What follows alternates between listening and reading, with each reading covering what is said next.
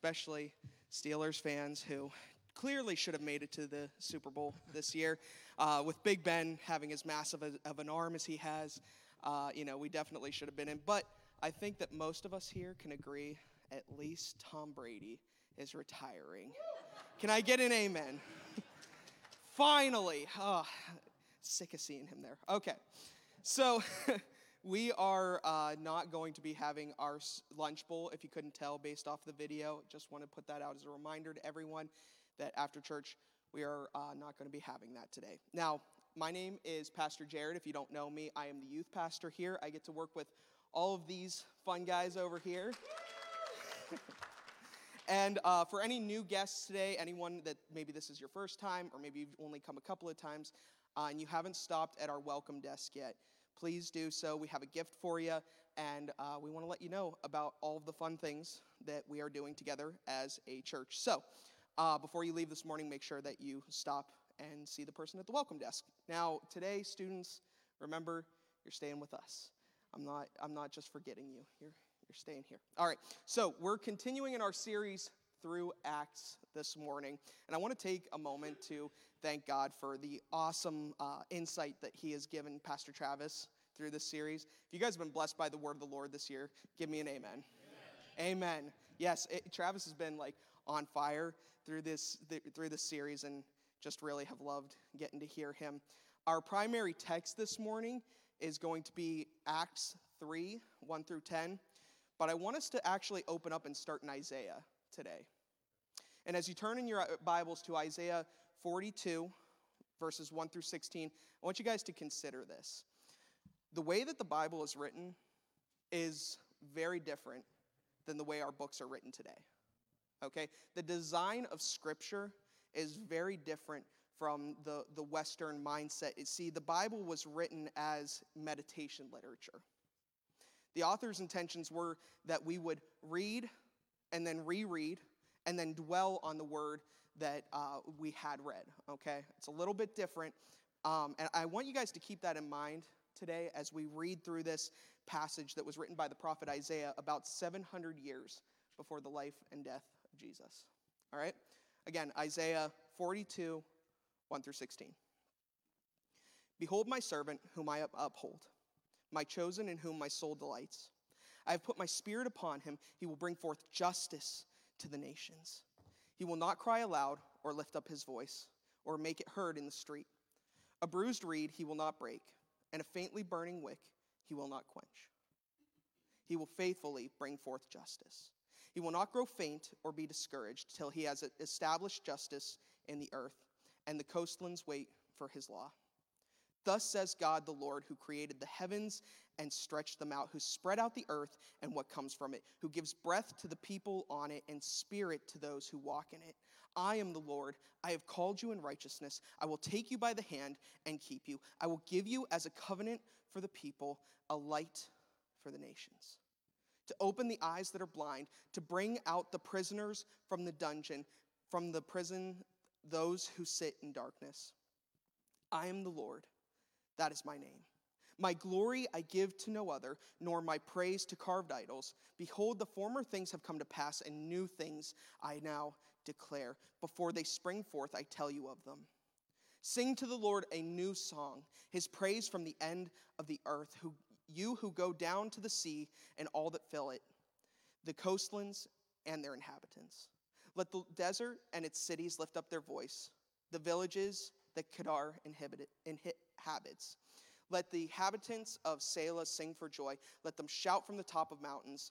Let them give glory to the Lord and declare his praises in the coastlands. The Lord goes out like a mighty man. Like a man of war, he stirs up his zeal. He cries out. He shouts aloud. He shows himself mighty against his foes. For a long time I have held my peace. I have kept still and restrained myself. Now I will cry out like a woman in labor. I will gasp and pant. I will lay waste mountains and hills and dry up all their vegetation. I will turn the rivers into islands and dry up the pools. And I will lead the blind in a way they do not know. In paths they have not known, I will guide them. I will turn darkness before them into light, the rough places into level ground. These are the things I do, and I do not forsake them. Let us pray. Father God, I thank you so much for the awesome blessing of your son, Jesus. As we move forward into today's message, Lord, I pray that you would speak through me and that today somebody would walk away with something new. That, God, you would speak to our spirits, that your spirit would dwell in us, and that we would hear your voice, and that lives would be changed by your word and by your Son. We pray these things in your heavenly name. Amen. Amen. So, I wanted to talk today, open up with a little bit of a story about my childhood, and not that far gone, as most of you would point out. But I remember going to my cousin's house. Now, for those of you who grew up with lots of cousins, you might get where I'm coming from here. You go and you'd spend maybe a couple of weeks in the summer with your cousins and just hang out. Now, my cousin had a huge farm, and we would go there and make all kinds of trouble. He had BB guns when I didn't get mine until later, and then I shot my parents' garage window and had to deal with that. That was another story that I told. But we would just go out and have all kinds of fun. And I remember that he actually raised Jack Russell Terriers. His family did. And I thought, man, how awesome would it be if I had as many dogs as my cousin? I thought, that is the life. He has so many little puppies running around, and they're so cute, and I just want to take all of them home with me. And I didn't really know that dogs are a lot of work. And now we actually have 3. And I look back and I'm like, oh man, that was not what I really wanted. I thought I wanted it. I thought that I wanted all of these dogs. But man, 3 has maxed me out. Hannah's shaking her head no. She has fun with them. But oh my goodness, I'm done cleaning up after them. Too much. Also, do you guys like puppies? I know that this is controversial and probably not going to win me any points, but like puppies are the worst. I like dogs. Dogs are great, but puppies are way too much work. Ugh, gross. Okay, that's my aside. Okay, you can turn your Bibles to Acts 3. Yeah, I'm sorry, Han. Ralph is rough. Okay, Acts 3. And while you are turning there, I want to set up some context. And I tell our youth nearly every week that context is key if we want to understand Scripture. It's an important part of discipleship that we learn to start reading Scripture as the Spirit of God intends, instead of us just going in and kind of picking out our favorite verses or the things that most speak to us. I think that if they don't fall within an entire narrative, if we don't read it as if it's a part of a narrative, then we're missing something that God has intended for us. So, the first 3 chapters of Acts form a triad, an important trio that's focused on the Spirit and empowerment for witnessing to the name of Jesus that the Spirit will bring. Chapter 1 was waiting for the Spirit, where the followers of Jesus experienced his ascension, where he told them to wait on what he called the promise of the Father. And that was the person of the Holy Spirit. Chapter 2 marked the coming of the Spirit on the day of Pentecost. The apostles and those near experienced the power of the Holy Spirit, the sound of rushing wind, the sights of the tongues of fire, and the miracles of speaking in the individual tongue of the people around them. And this led to 3,000 people giving their lives to the King of Kings and the Lord of Lords. Amen. And now, chapter 3 shows the apostles being empowered by the Spirit. So again, we're in Acts 3, 1 through 10. Now, Peter and John were going up to the temple at the hour of prayer, the 9th hour. And a man lame from birth was being carried, whom they laid daily at the gate of the temple that is called the Beautiful Gate, to ask alms of those entering the temple. Seeing Peter and John about to go into the temple, he asked to receive alms. And Peter directed his gaze at him, as did John, and said, "Look at us." And he fixed his attention on them, expecting to receive something from them. But Peter said, "I have no silver and gold, but what I do have I give to you in the name of Jesus Christ of Nazareth. Rise up and walk." And he took him by the right hand and raised him up, and immediately his feet and his ankles were made strong. And leaping up, he stood and began to walk and entered the temple with them, walking and leaping and praising God. And recognizing him as one of the the one who sat at the beautiful gate at the temple asking for alms, and they were filled with wonder and amazement at what had happened to him. Whew, what a miracle.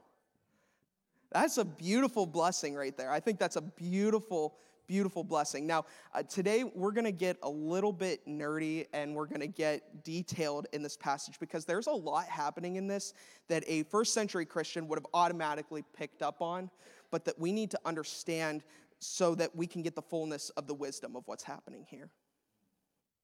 It may seem like this random healing on its face, but there's one thing that I know, is that God doesn't do anything without purpose. I think that it's important that we recognize that this is the only detailed account of the miracles performed in Jerusalem that was later described in Acts 5:12 that says, the apostles performed many miraculous signs and wonders among the people. This description is that people were seeing miracles all over, but this is the most detailed that we get of what's happening in the ministry in Jerusalem. And that raises the question, what is the author here trying to convey? We open on the scene of the apostles Peter and John going up to the temple at the hour of prayer. Now, for anyone who doesn't know who Peter and John were, they were disciples of Jesus that we see pretty prominently in the Gospels. And we know quite a bit about these men, as Peter was the principal speaker of the apostles, and John was the one who their master Jesus loved.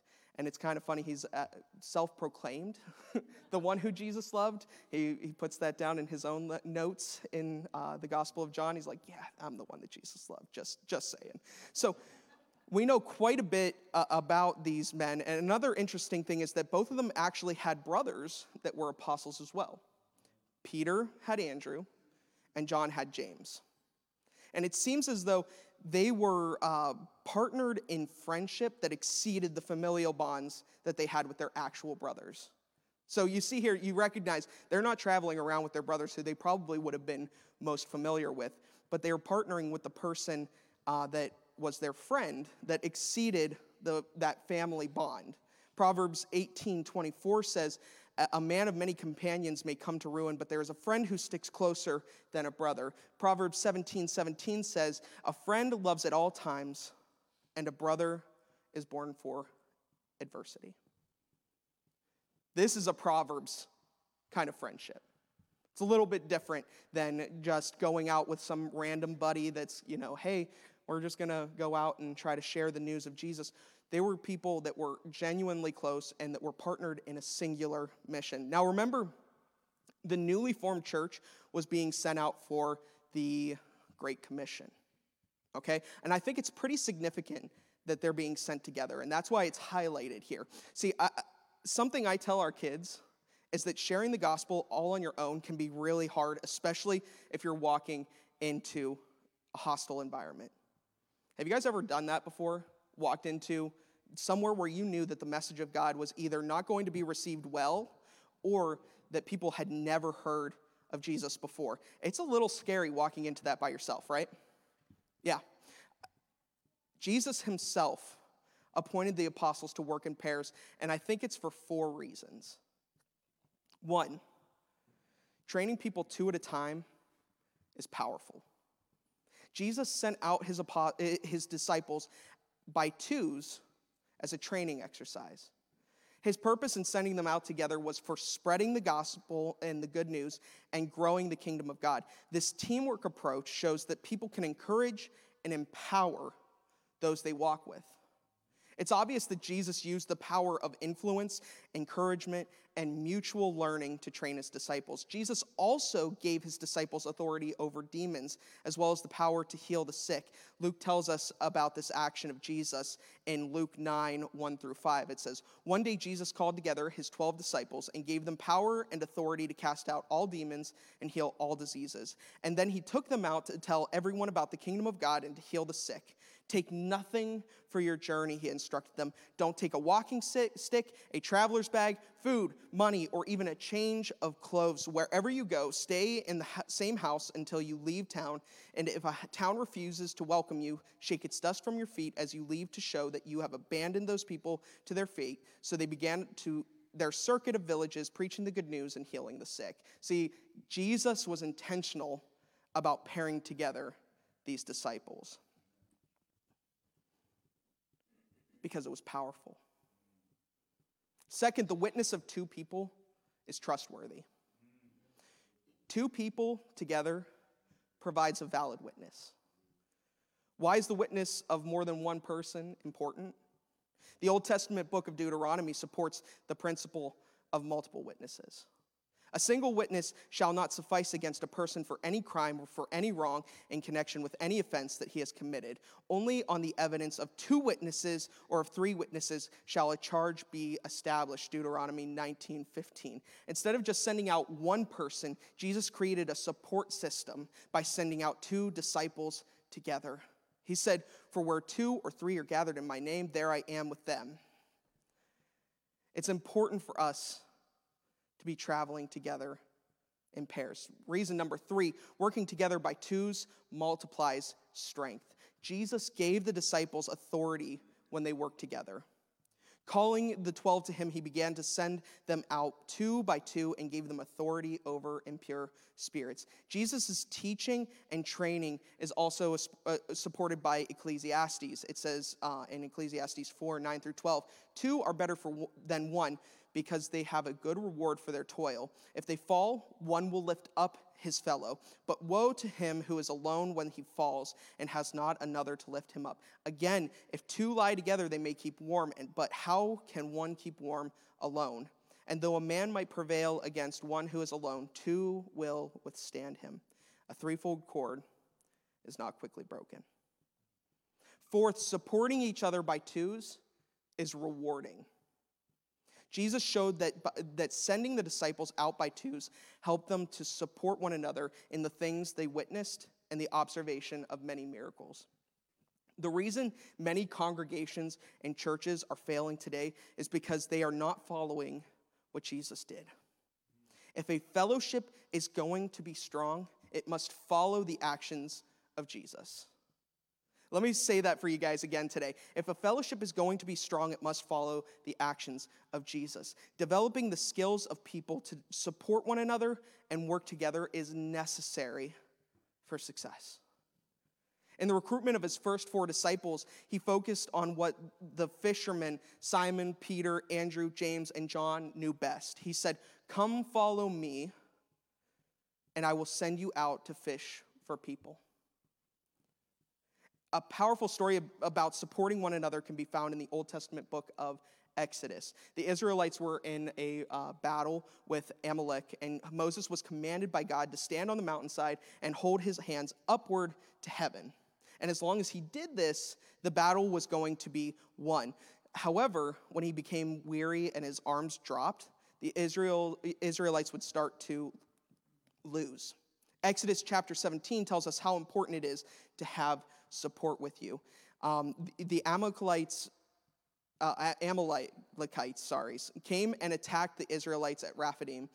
Moses said to Joshua, "Choose some of our men to go out and fight the Amalekites. Tomorrow I will stand on top of the hill with the staff of God in my hands." So Joshua fought the Amalekites as Moses had ordered, and Moses, Aaron, and Hur went up to the top of the hill. As long as Moses held up his hands, the Israelites were winning. But whenever he lowered his hands, the Amalekites were winning. But when Moses' hands grew tired, they took a stone and put it under him, and he sat on it. Aaron and Hur held up his hands, one on one side and one on the other, so that his hands remained steady until sunset. So Joshua overcame the Amalekite army with the sword. So they're going up together to the temple, right? We see them going up together to the temple during the 9th hour. And now it seems that these new Christians were actually going up to the temple to pray to God, okay? And I think that this kind of had 2 purposes to it, okay? So they're going up to the same temple because it's a familiar place, right? We understand that these men that were now followers of Jesus were Jews. So this was a place that was very familiar for them to go and to pray, and it was a place where they could worship Yahweh. But second, it was a high traffic area. At the hour of prayer, there would be many Jews that were entering the temple, and this presents the perfect opportunity for them to be able to reach many should the Spirit prompt them to do so. After all, they were told to share the good news, right? That's what they were there to do. So also note that this is during the 9th hour. Does anybody know where the last time we saw the 9th hour mentioned was in the Bible? At the crucifixion, right? Where Jesus had offered up his spirit to God. This was a very significant time and a very significant moment to the apostles that were going up to pray. So we see right now, it looks like the story and the picture that's being painted is being focused on the apostles, but we see it quickly change perspectives to this man who has been lame since birth. Verse 2 says, "And a man lame from birth was being carried, whom they laid daily at the gate of the temple that is called the Beautiful Gate, to ask for alms of those entering the temple." I want you guys to consider this beggar man for a few moments. Not being able to walk around during those days would, at the least, be an inconvenience for the family, and most likely, the entire society would have rejected him. He was a burden to the people. Do you guys know anybody in your life who might feel like this man, who might feel like a burden to the people around him? As a lame man, he would not be able to provide for himself. Most men would have learned the trade of their father. But being unable to stand, this man wouldn't have been able to do so.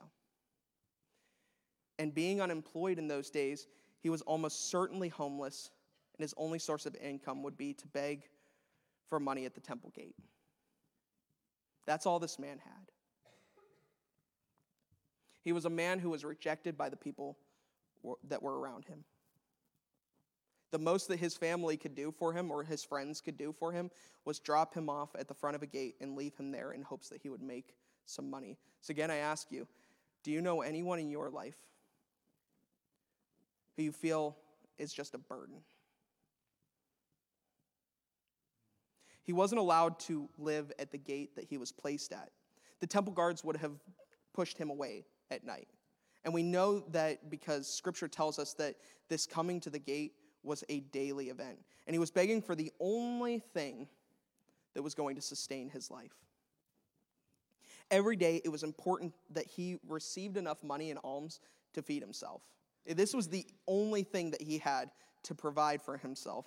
As the man sat there day in and day out, he would have noticed the same people that were coming and going. He would have been in on the local gossip of the day. And likely he would probably have known which people he could look at and ask to receive money, right? Because he's seeing probably mostly the same people coming every day, and he was able to pick out of the crowd, who am I going to call on to ask for the money that I need? But why is this the gate that he chose? If it was that important to him, if his entire life depended on it, it would stand to reason that where he chose to beg was actually a pretty important decision, right? I did a bit of research into the actual gate, and because the actual reference can point to a few gates, most believe it would be this gate. Do we have that slide? The last one was a map. It's kind of hard to tell. Up there, you can see the Temple Mount in the top right, and it would have been entering into the Temple Mount. Next slide. And this is what it would have looked like. Now, it's a little changed now. It's not as beautiful as it once was. Jerusalem has since been pillaged, and the gold and filigree that would have stood on this gate is gone at this point. But this is where he chose to beg, the Golden Gate or the Beautiful Gate, located at the eastern wall of the Old Jerusalem, also called the Gate of Mercy or the Gate of Eternal Life. It would have been the place where most of the Jews would be coming with their money to offer in tithes an alms. He'd also likely heard of these Christians who had sold their possessions and were giving in excess to the poor. You guys remember reading that in the last chapter. We left off that they had sold everything and they were giving to the poor. So this actually seems like a pretty good location, right? We know the Christians are going up to the temple to pray. We know that they have sold everything that they own to give. Location, location, location. He picked the best spot to receive the greatest return on his time. So this beggar man who had sat in this spot so many times before was looking out, and he was doing the only thing that he knew how to do. He calls out to a couple of men that were walking through the gate, and I'm sure he's at this point trying to tally up just how much these men are going to drop into his bucket. See, at this point, he was probably pretty used to sizing people up and figuring out who was going to give him what. His eyes skimming along them, and he's looking around at the other people around them, and then something really powerful happens. The story jumps perspective again and focuses on Peter and John. And instead of breezing past and dropping a few coins in, they look at this man, and Peter says what? Look at me.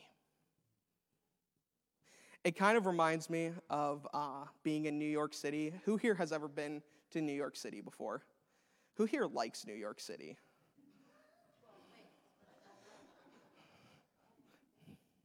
No. I'm going to tell a story, and Hannah, don't get upset. But when I was in college, Hannah and I took a trip to New York, and it was the worst trip of my entire life. Oh my goodness. So I get there at like 3 a.m. and wait for them to come in on their bus, and they're getting there at 7. So I sit on a bench waiting in, what was this, December?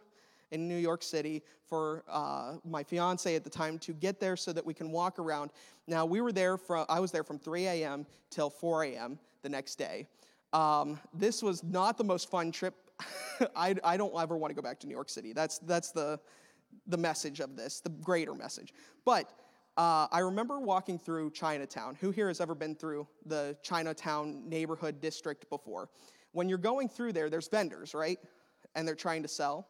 And the number one rule as you're walking through that town, don't make eye contact, right? Because the moment that you make eye contact, they're pulling you into their booth and you're buying a pair of sunglasses or a purse or watches or whatever it is that you don't need, they're going to sell it to you. You know, that second that you make eye contact, you've made a connection and they're going to pull you in. So I think that it kind of reminds me of this story with the lame beggar man that's standing there or sitting there.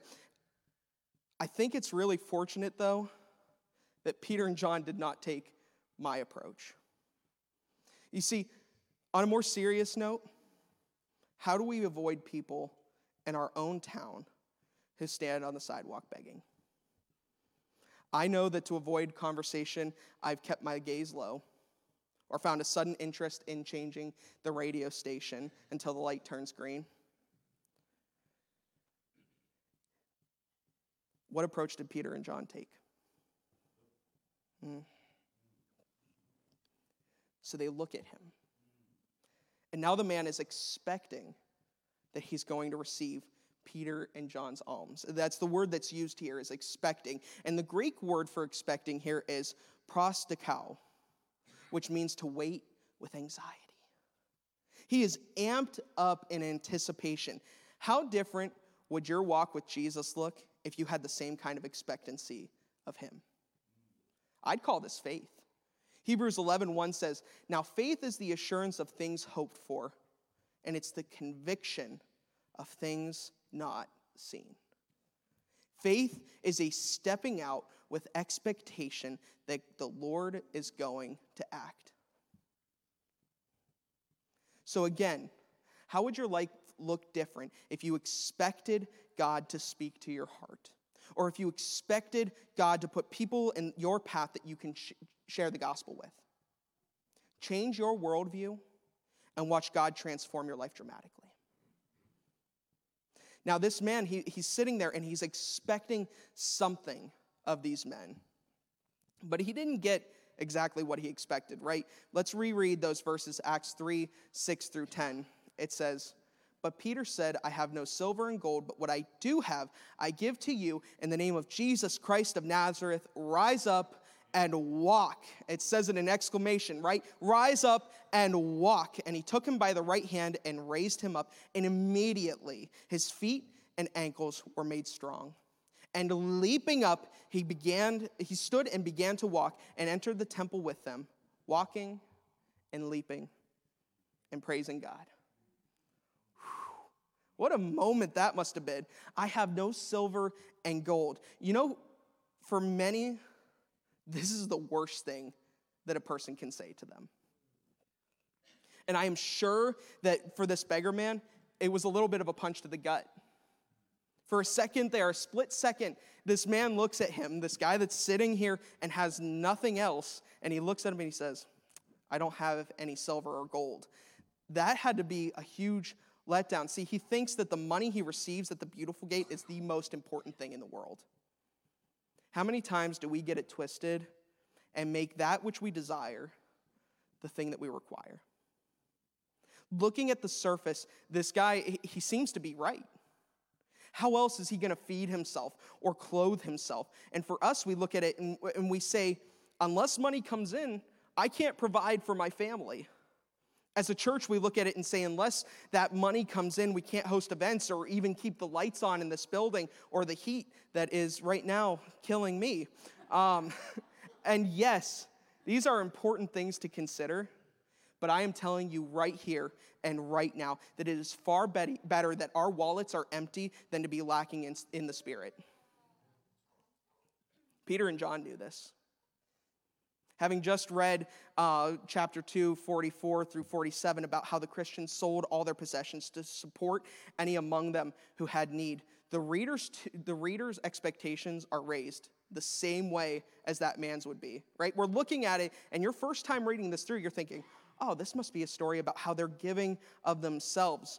But instead of illustrating how generous the Christians were with their money, here Luke shows us the reason why material goods were so casually regarded. The Christians had something far better to share than money. What Peter had and gave was the wholeness that comes through faith in the name or authority of Christ Jesus. Peter declares the name of Jesus and his healing power, and continuing with this personal touch that he's been using, making eye contact, looking down at him, he reaches down and pulls this man onto his feet, and immediately his feet and ankles were made strong. This is a special note from the author, Luke. For those of you who don't know who Luke is, he actually wrote the Gospel of, does anybody know? Luke, yes. He wrote the Gospel of Luke. And see, Luke was a doctor, and he was able to describe exactly what was happening here. It seems that Luke may have actually interviewed this man, as he was able to get such an exact description. The image that we get is of the sinew and bone being pulled back together. Dr. Luke was able to verify that the miracle that happened here had taken place. Looking back to that two or more being present. When the beggar felt the strength in his ankles, a strength that he had never experienced before, he realized at that moment that the God of creation, the name of Jesus of Nazareth, had brought about the grace of God in the healing of his legs. How do we respond to the grace of God in our lives? Those moments where God enters our lives miraculously. And whether it's through the healing of our bodies or the long-awaited answered prayer and even the grace to live with unanswered prayer. What is our response? What should our response be? We all know what this man's response was in Acts 3:8. And leaping up, he stood and began to walk and entered the temple with them, walking and leaping and praising God. And there we see our beggar entering church for the very first time, just experiencing God's grace upon his life. And the joy that spills out in this scene, most of us would be embarrassed to have that person around. When we truly experience the grace of God in our lives, it drives us to experience pure joy in our lives. Not all of us may be walking or leaping, but we truly can be giving God the glory. Now, at the beginning of this message, I said that on its face, this passage was just about a miracle. But we know that God doesn't do anything without purpose. This miracle went deeper than just the man who had experienced it. I believe that the story wasn't really about this man. It wasn't about the lame beggar who was now leaping, but it was about the power of God. It was a portrait of God's restoration power. You see, the man that was lame from birth, that's us. Dead in our sins and in our trespasses since the day that we were born. Do you guys realize that the curse of sin was laid upon every single person? This man was us. We were unable to get up. We sat in the dust with no hope of a future. Our desires were so twisted that we don't even know what it is that we're required to live. But just as suddenly as this man jumped up at the mighty name of Jesus, we have been raised in his name. As the Spirit, through Peter, healed this man, the Spirit is at work in us to heal the curse of sin that has rotted us from the inside. Next week, we're going to see more about that power of restoration, but you do not have to wait until next week to experience the restoration power of Jesus. You can experience that in your life today. And I'm telling you guys, the restoration power of Jesus is not just a one-time thing. I need God to restore me constantly. So if today you have never given your life to Jesus and you want to feel restoration in your life, if you want to be able to leap up at the name of Jesus, if you want to feel dancing and praising and joy in your life, I encourage you to go to him today and give your life to him. And if this is your first time making that commitment, our elders, they stand in the back and they're there to pray with you because we want to walk you through that and we want to praise with you. So today you are making that commitment for the first time, head to the back and pray with an elder, and we are going to just celebrate what God is doing in your life. Now, for those of you who are here today, who you've given your life to Jesus before, and you felt that praise and that joy, but lately you haven't felt it. You've been down, you've been hurt, things have been really hard. Maybe God's gotten put on a back burner in your life. Jesus restores you from that too.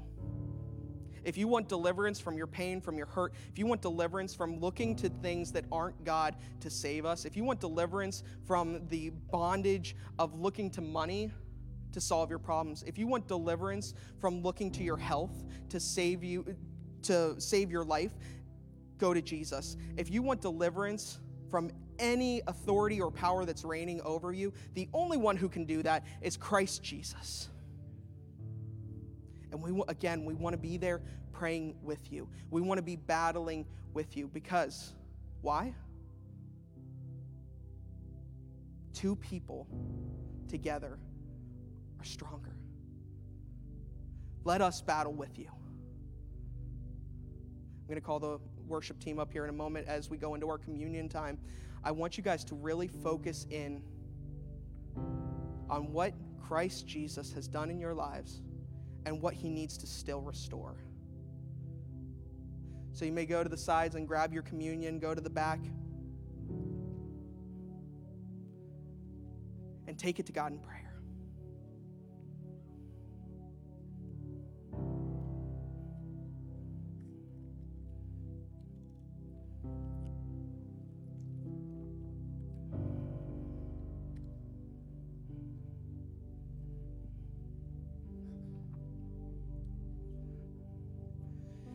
I'm going to pray for us. If you'll As you go back to your seats, bow your heads and close your eyes. Father God, again, I thank you for giving us another morning to be in your glorious presence. Lord, I pray today that for anyone who's experiencing oppression in their lives, for anyone who is experiencing a locked into the things that we desire, that you will deliver us from that and help us to realize what we require. That the only thing that will deliver us, the only thing that will restore us is your Son's name. Let us not forget that as we walk out of here today. In your name we pray. Amen.